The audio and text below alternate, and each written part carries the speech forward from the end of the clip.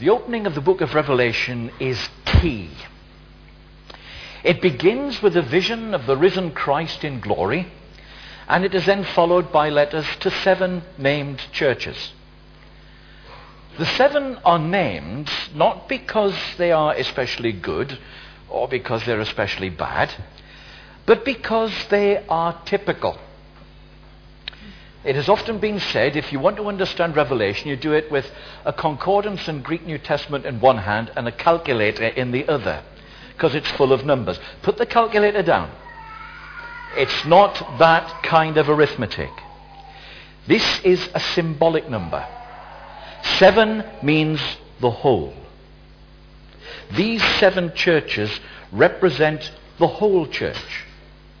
So in this vision, the whole church is brought face to face with Christ and made to contemplate the vision. And it is that vision which is intended to fuel and motivate and drive all that we are and all that we do. Let's begin then with reflecting on our vision of God.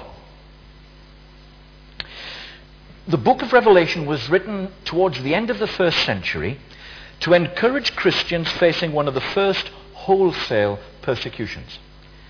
There had been persecution virtually since the very beginning, in the first place by the Jewish authorities and then latterly by the Romans. But it was usually regional and piecemeal. But for the first time, the Emperor Domitian had threatened to exterminate the Christian faith from the empire.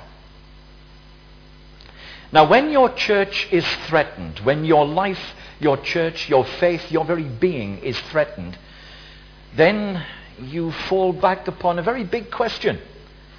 Is God worth it? What sort of God is worth the fear, the threat, the trouble that we're looking at?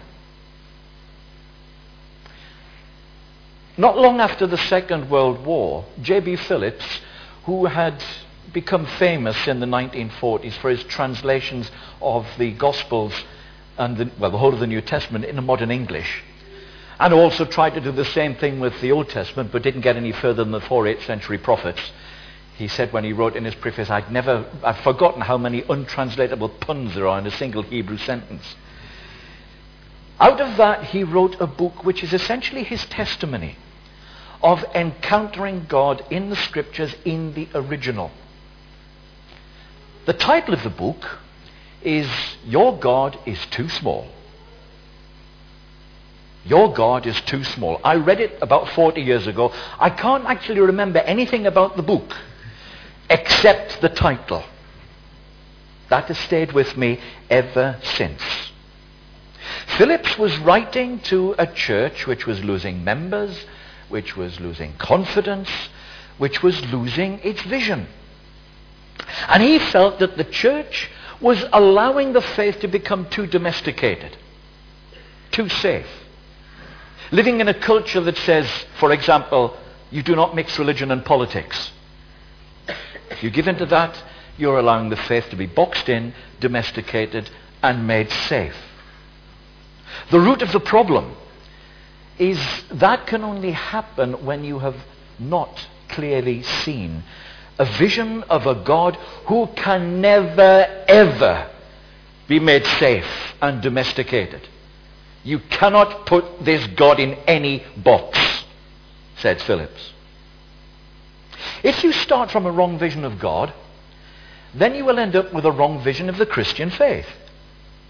For example, if you believe in a God who's up there, and that's it, he's that thing up there, then you will end up with a Christianity which is some kind of esoteric philosophy, a religion rather than a way of life.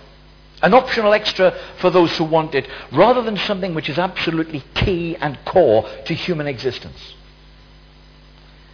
Revelation begins with the right vision. Not some transcendent philosophical God. Not even, notice, the Father on the throne, which is what we might expect. No, this is Christ in glory. And that is the most important window into the heart of God that we need to see. Because the glorified Christ includes two important elements of our God. First, it includes his humanity. This is the God who is involved with all people. This is the God who has been where you are. This is the God who has become part of us in order to make us part of him. This is the God of compassion, who understands every human weakness because he's been there. His humanity, but also his glory and his majesty. This is the God who takes your breath away. This is the God who stops you in your tracks. This is the God who makes you see everything in a different light because his presence changes everything. This is the God who is victorious over death, who is Lord of all, who has final and complete authority. This is the God before whom there can only ever be one appropriate response: worship. This is the vision which the church is summoned to see.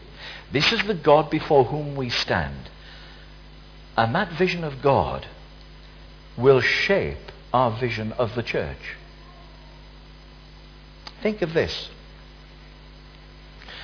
The church to whom John wrote his revelation was a threatened church. It faced the whole might of the Roman Empire.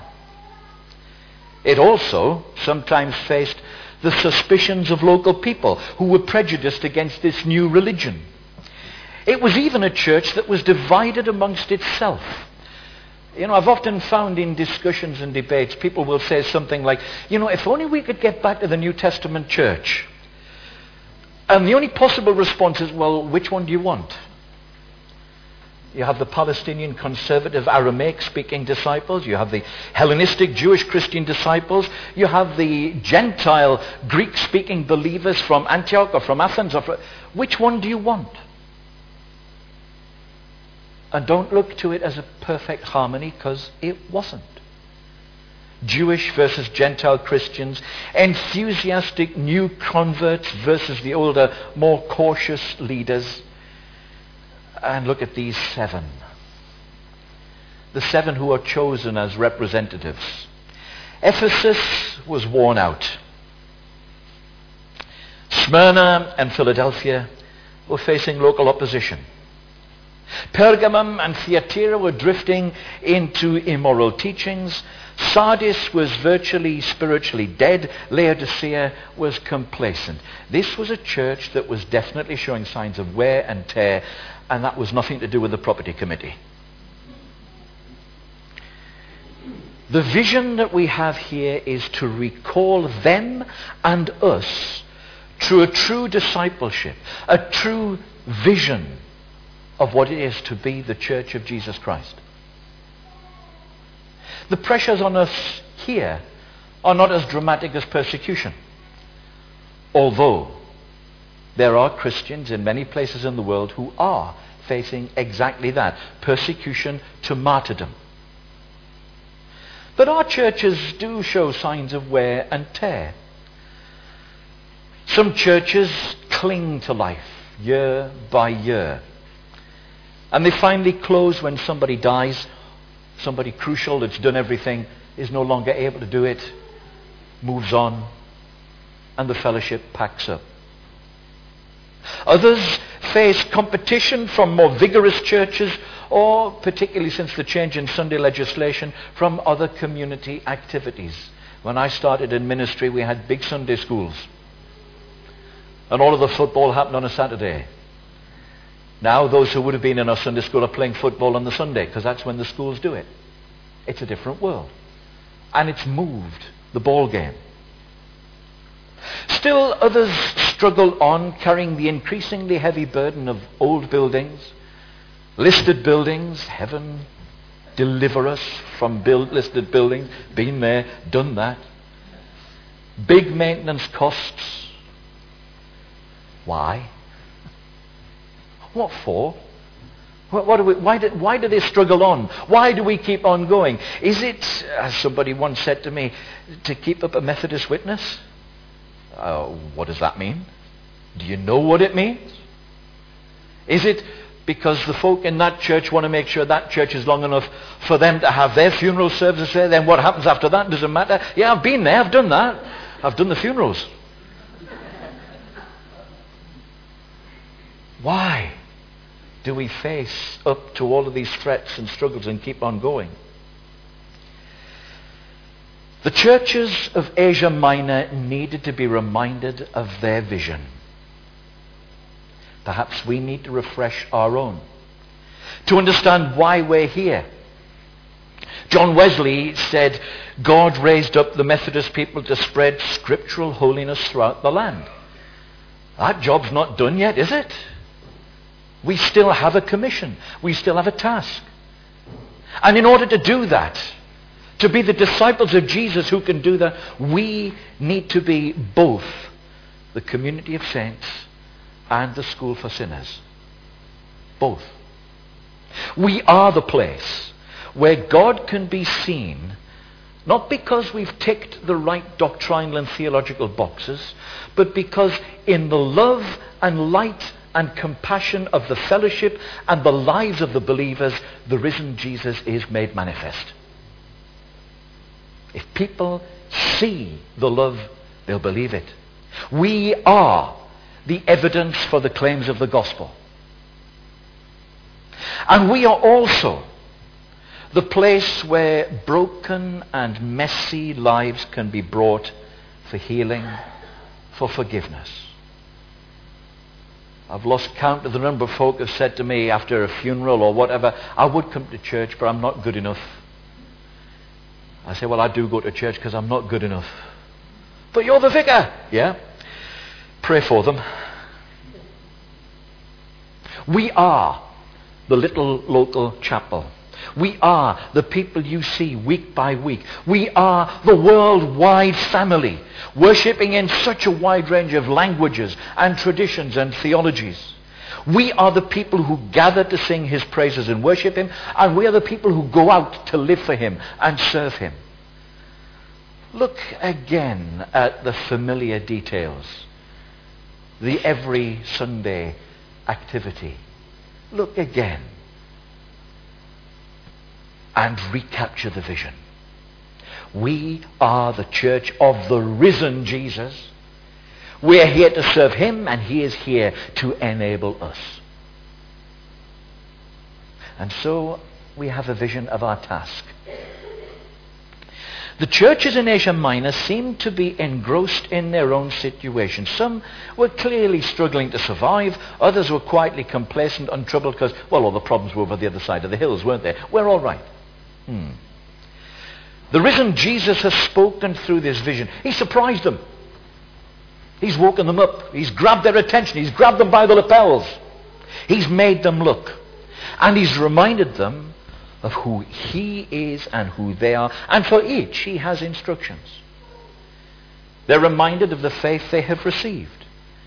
The faith from which some were straying, and encouraged to hold on to it, hold it fast, and live it. Those who are becoming slack in their discipleship are told to turn from their sin, to be forgiven, to be renewed. Those who are feeling the pressure are told to hang in there, be faithful, even if that means death. Because I've defeated death, he says. And in each case, the instruction is given, if you have ears, listen to what the Spirit is saying to the churches. The same risen Jesus is speaking to the churches today. Our opposition may not be persecution, but distraction. There are too many things to occupy people's minds and lives. The church feels helpless in the mind of these distractions, and there's a temptation to be always looking for something new to do. What's the next advert going to be? Well, there will always be new ways of communication. And we need to be up to the mark in saying things in the way and in the place where people will hear and see. That's fair enough. But our task will always be the same at the heart. We are called to be the church, the people of God. He's telling us to remember the faith we've been given and to live it. If our discipleship is slack, he wants us to turn back to him, to be renewed and forgiven. If we're feeling the pressure of the never-ending need for money, for people to run things, the feeling that the world doesn't really want us, that our community doesn't really want us, and if we feel ready to pack up, he encourages us to keep on going faithfully. And even if we can't see what the future will bring,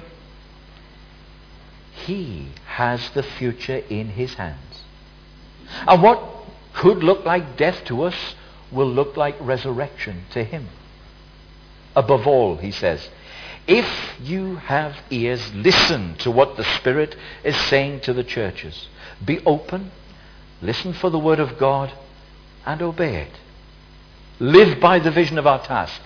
Be the church. So, this is Sunday. It's good to come and hear that sort of thing, and then, hang on a minute, tomorrow's Monday. Help. Life does get complicated, and everything's happening at such a pace, and the life of the church can often be such a struggle. It's easy to become so tied up in the details of our life that we lose sight of our vision. Don't let that happen. Jesus is speaking to the church now to remind us of the vision of God. The God whom we meet in worship, the God who takes our breath away with his holiness and majesty, but is still a close and compassionate friend. The vision of the church, the fellowship of disciples, the worldwide family of believers called to serve him. And the vision of the task, maintaining the faith, living the gospel in daily life, and reaching out with the hands of Christ to those who need him. Look for that vision. Make it your own and live it. Amen.